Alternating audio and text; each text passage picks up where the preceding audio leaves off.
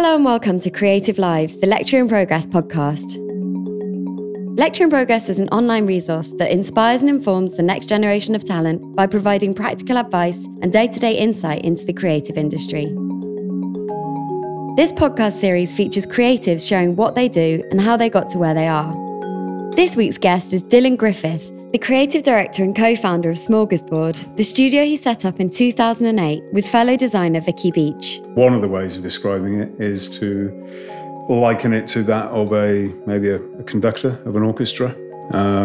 What I try and do is to get the best out of very talented people that I'm lucky enough to be surrounded with. Covering branding, strategy and art direction, the studio's work for the Welsh Government to deliver a new national branding for Wales was recently nominated for the Beazley Designs of the Year award. I think the most challenging and therefore exciting project of the last 12 months has been the Wales Nation brand. It was certainly an honour for me as a Welshman to have the opportunity to reimagine, to rethink how the Nation brand could look and feel. He tells us how his path has unfolded so far, from studying typography to working at MTV in Amsterdam, and tells us what qualities he looks for in young designers. I was lucky enough to study typography and graphic communication at the University of Reading. Back in the day, I went to university back in '87, did a 4-year course at Reading. For those who know it, it's pretty intense. Anal is another word. I almost quit after the first and second year because it was so specialist. We would often find ourselves hand rendering 7-point type for 8, 10, 12 hours a day, whilst my sort of philosophy undergraduates were doing 2 hours a week in total. So we required a lot of dedication, but I'm really pleased that I stuck to it. It's paid off. It really taught me all that I know about typography and letter forms, and it's a bit of a skill, really. And I think if not all our projects, most of our projects, typography is key. Typography is at the root of all our projects at Smorgasbord. So I'm very glad that I did stick to it. That said, I had a bit of a hiatus. I graduated in '92, went off traveling with a couple of friends and filmed the whole journey. We took a camera at the time called the Sony Hi8.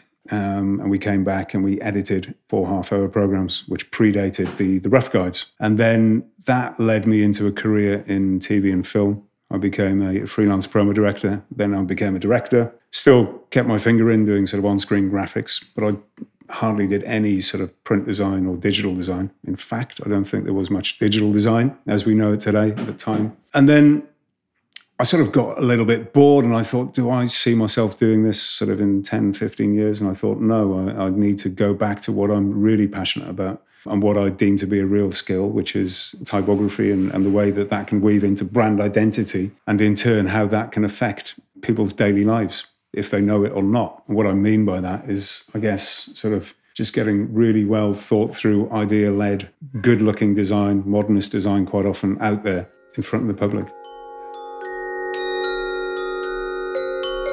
Vicky Beach and I, Vicky's my business partner, we set up Smorgasbord back in 2008. So we've been going for 9 years. I met Vicky whilst I was creative director of S4C, which is a sister sort of company to Channel 4, a broadcaster based in Wales, the Welsh national broadcaster. We worked together there and felt that we had a click in terms of our sort of aesthetic, in terms of the way we looked at the world. And we decided to set up Smorgasbord. But soon after, I was offered a job as MTV's creative director in Benelux, based in Amsterdam. So off I went. It was too good an opportunity to pass by. So we kind of ran Smorgasbord very much as a side project. Vicky was still at S4C. I was still at MTV.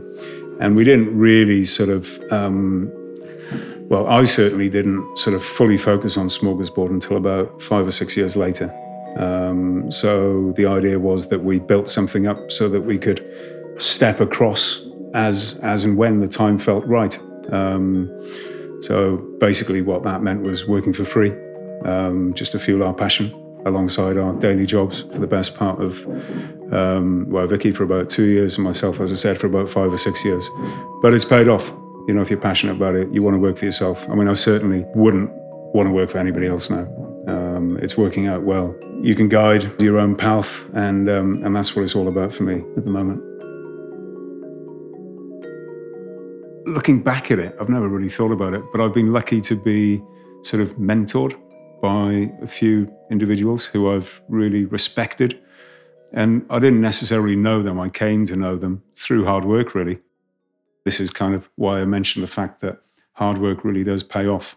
Because if you are passionate and if you are hard work and if you will be the first in and the last to leave, then I think, people do take note of that. And they are therefore willing to maybe take you under their wing and to nurture you and to teach you, sort of share some of their knowledge with you.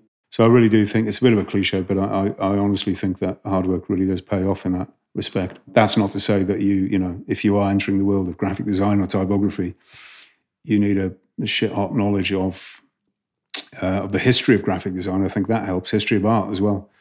And I actually studied the history of art and art at A-level. So that came to the fore as well, somewhere along the line, I'm sure.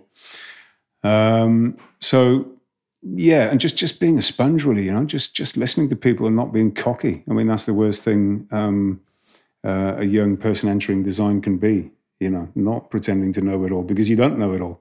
I mean, I still don't know it all.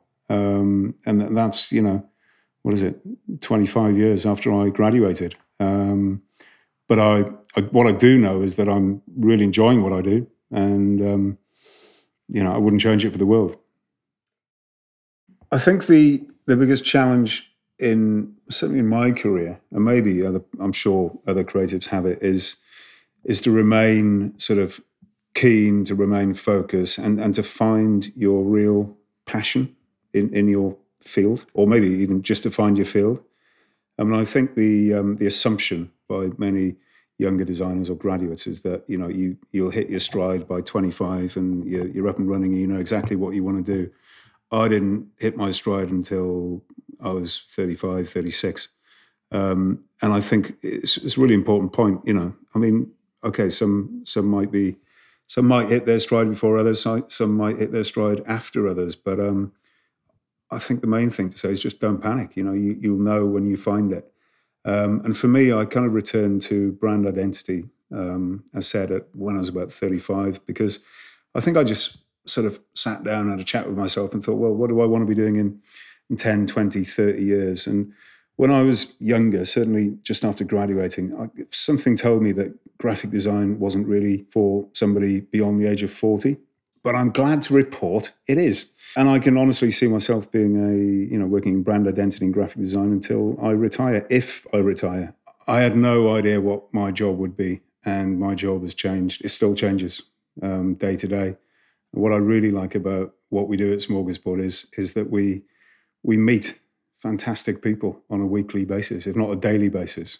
You might be down a welding workshop, and next day you might be talking to an architect, the next day you might be talking to a typographer, photographer, a farmer, because we often go out on location to shoot stuff. There is never a dull day, and very rarely do I sit at a studio for the whole day. And that's a good thing. My advice to a young creative, I would say, be curious, be hungry, be keen, be a sponge. Don't think you know it all. You never know it all. I don't know it all. Nobody knows it all. Work hard and don't be a knob.